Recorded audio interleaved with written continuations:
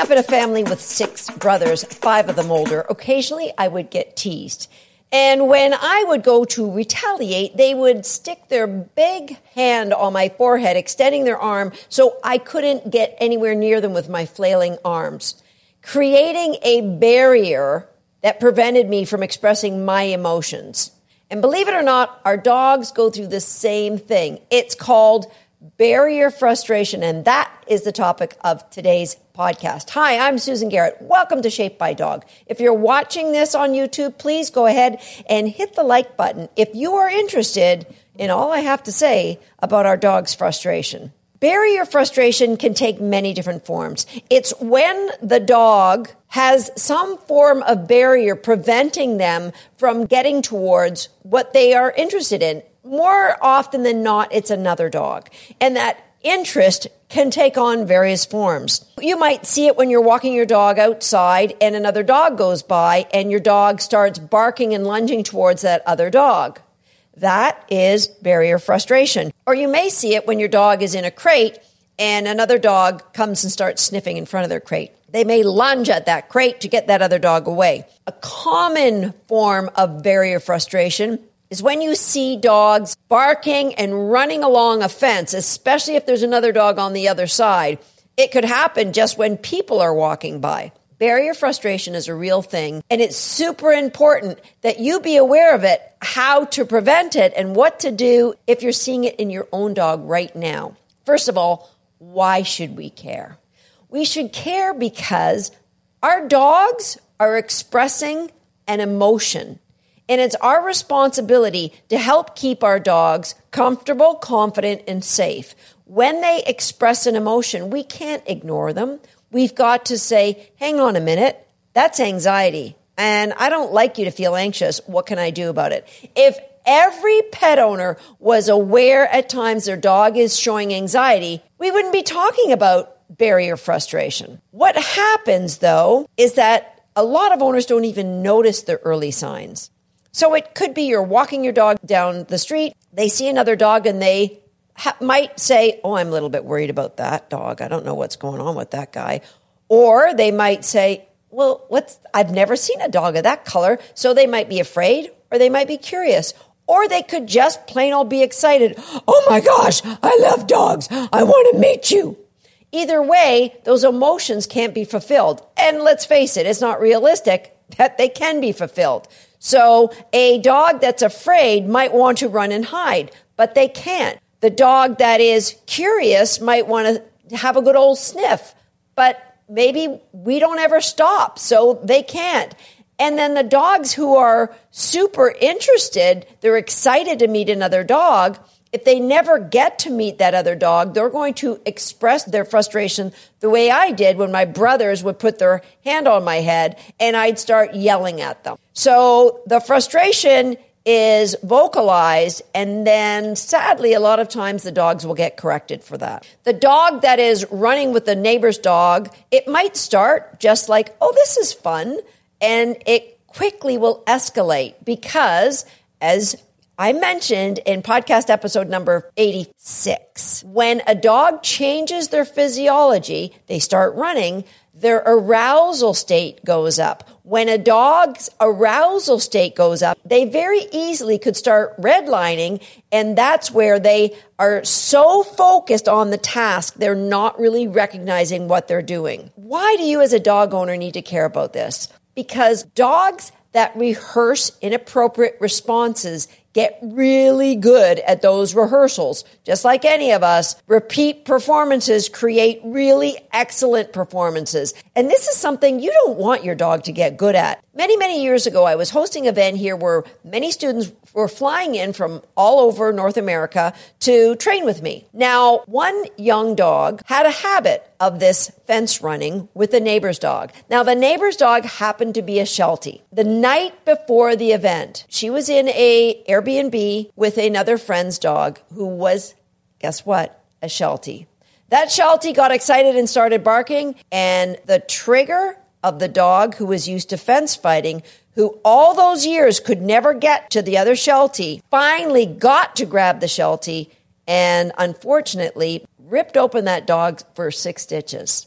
So when you allow these acts of pent-up emotion to repeat over and over again, you run the risk of when the dog gets the opportunity to act out, they will. They might be a very friendly dog in every other situation, but over-aroused state and a rehearsal of this barking and snarling and acting like an aggressive dog creates the anxiety that might be acted upon when the dog gets the chance. The other reason that we want to eliminate these rehearsals is, what if you have another dog in your backyard? Now, they might be fence running together with the dog on the other side, but somebody stops too suddenly and this dog runs into them, and all of a sudden the anxiety and aggression gets redirected from the dog on the other side of the fence to the dog who they know and love. It could easily happen. When a dog is redlining, that redirection could happen at another person, maybe a kid, or another dog, very, very easily. So we know we want to stop it, but how?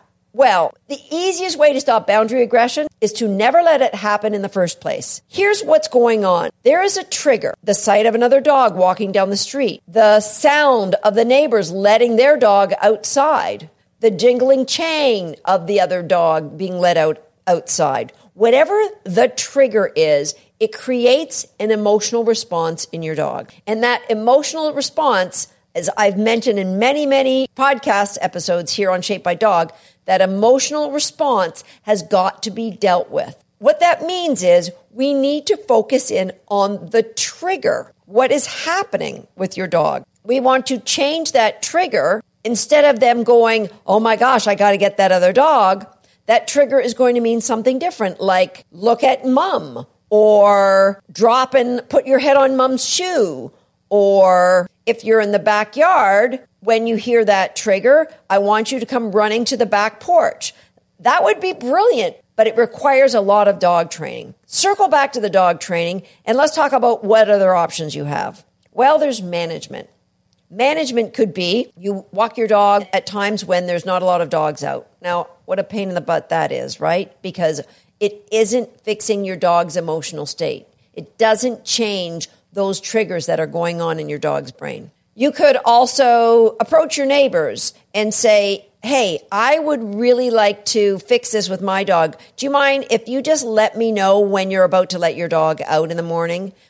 Or whenever that happens. Now, you might not have a great relationship with your neighbor, because if two dogs are fence fighting, sometimes it creates frictions with the people. Make sure you are approaching with a place of humbleness. You know, it's so easy to go, if those jackass dogs didn't live next door, my dog would be a really nice dog. He's just a nice dog, except for those jackass dogs. Turn him into this crazy dog. Be humble and accept full responsibility for what's going on. Hey, I don't want your dogs to have to be in this anxious state, so I would like to fix my dog. Would you just, help me a little bit out on this one? Now, if they say no or they don't have the time, there's other options for you. You could stop putting your dog out in the backyard and just have them eliminate on leash in the front yard. Yes, management takes more time on your part. You could also put up another fence, a fence that your dog can't see through. Now, that's not going to change established triggers. You still have some dog training, but it makes the dog training a lot easier if your dog can't see the dog on the other side of that fence. So management is huge, and management is a big part of training, because remember, we need to reduce and ideally eliminate those rehearsals of the unwanted behavior that your dog is currently showing, whether it is in their crate, whether it's on a leash, whether it is in the car. A lot of dogs will show boundary aggression through the window of a car. Wherever it is, we need to eliminate those rehearsals while we're creating a new trigger for the dog. And for me, I think the best trigger is orienting to you. And so I personally think that having your dog on a head halter will be a massive help for you in this instance. Whether you're working in the backyard, you're walking down leash, you're walking your dog on leash and on the street, or you're working in the car. You want to create an alternate behavior for your dog. And if they do show aggression with a head halter, you can just turn their head and get them out of the area so that they can come down below threshold. So the goal when training is to keep your dog below threshold. So that might mean take your dog out where you know there's another dog that you can walk to that is on the other side of the fence. Now, you want your dog to know that dogs are going to bark at you and that's okay. And so stay far away so your dog doesn't get triggered. And as soon as the dog sees the dog, you're going to stop. Ideally, you're a long way away, and your dog's going to look at you like, why are we stopped? And you're going to click, and you're going to reward them. Or you're going to say, good, and then you're going to reward them. We want the dog, when you're in the vicinity of another dog, orient to me. And I'm going to reinforce that as something that is amazing. Now, if you're doing this in the backyard with your dog, you could start on the far side of the fence, way, way away from the problem neighbor dog. And when the dog looks at you, you're going to do exactly the same thing. Mark and reward the dog. Now, if this dog has a history of going cray-cray with a neighbor's dog, they might not ever orient to you. In that case, I would create a new game away from the neighbor's dog. So it would look like this. I would start with crate games. I'm going to put the link in the show notes here, how you can get crate games online. With crate games, we have a part of the behavior where we release the dog from the crate with a release word. Break is my dog's release word. And the game's called You're Out, You're In. So if I release you and I stand beside the crate, you should come out and go, oh, we're playing again, and jive right back in. So I would start by playing some You're Out, You're In. Then I'd go around with your dog on leash to various dog beds around the house and stand near the dog bed. The dog goes in, you're going to give them a high value reward, and then give them the release cue, break. They come out, you can give them a low value reward and wait. They jump back in that dog bed, it's another high value reward. You're going to do this around the house. Now, there may get to a point where your dog says, I get the really good treats when I stay in this bed and only the crappy ones when I get out. So they're going to stop getting out of the bed. You're going to just switch the values of the rewards so that when they release from the bed, you're going to give them the high value reward. And then when they go back in, you give them the lower value reward. Do that for a few, and then you can just mix it up so that you get the dog going both ways super easy. Now, I would take that behavior and play at every threshold of the doors in your house or apartment. So you might walk up to the door and put your hand on the doorknob and say something like, door frame, it means nothing. But the dog is going to look at you because they've never heard that word before. And what I want them to understand is you only ever have to sit at these doors inside the house when I say the word door frame. So you're going to say door frame, put your hand on the door, and wait till your dog offers a sit. If you've just done a bunch of them in their hot zone, they're probably going to want to offer a sit.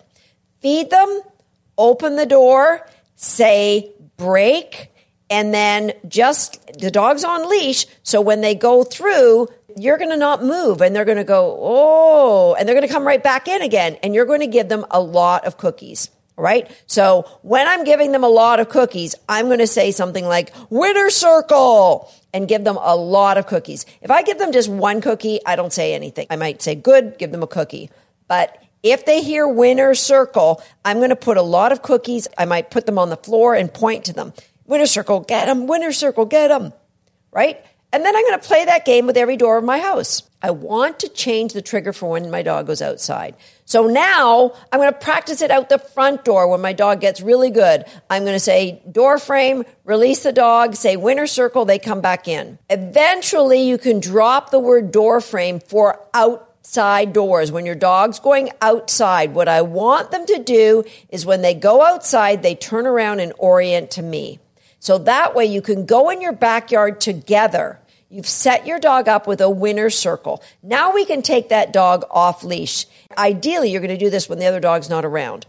But if they go to their fence, you're just going to wait until they orient back to you, and you're going to say, guess what? Winner circle, cookies all over the ground. Go crazy. Play that a lot without the dog in the backyard. So now we've established if you look at the neighbor's fence and then orient to me, it's going to be a winner circle. When you ask the neighbor to bring their dogs back, make sure your winner circle is crazy high value rewards. The best cookies, the best cheese, the best chunks of meat that your dog would ever want. The other dog is out there. Your dog's off leash. And you're going to wait. They orient. You're going to say winner circle, cookie. I would use a clicker for this one when the other dog's out. Click, cookies on the ground. Now, they may come in and eat some. They might turn back to the other dog and growl and run and bite or bark. It's got to be okay. What we want them to do is see you there, and you can even keep, backing away to the other side of your backyard. You're going to wait, and if after 5 minutes you get zero more orientation, Well, that's fine. You can go in and interrupt by standing right at the fence so that you're a barrier that the dog's going to have to go around, or just go back in the house. If there's a chance your dog might redirect at you, don't go near them. Just go back in the house and go back and play your door frame game and winner circle game all around the house and in your empty backyard. And then the next time you're going to try it with your dog on leash on their head halter. All right? The goal is for the dog to see the other dog and to orient to you. But you're going to say, Susan, well, I'm not in the backyard when my dog's doing this. Well, this is one of the most important management points in all of this. You don't turn your dog loose in the backyard. If there's a chance they're going to fence run, you need to go out with your dog. You're going to establish that the backyard is for you to go to the bathroom or for you and I to train. And if you're not, I let my dogs out. It takes literally 1 minute for 5 dogs to do what they have to do first thing in the morning, and then they all come right back in the house, right? We're in the backyard to do something, not look at what's going on over the neighbor's fence. Change your dog's emotional trigger. Teach them to orient towards you. And if this is still a little overwhelming for you, please, any kind of boundary aggression is not something that you should take lightly. I would strongly advise you getting the help of an expert dog behaviorist that will help create those better triggers for your dog so the anxiety and the stress that they are currently feeling can be eliminated. That's it for Shaped by Dog. I'll see you next time.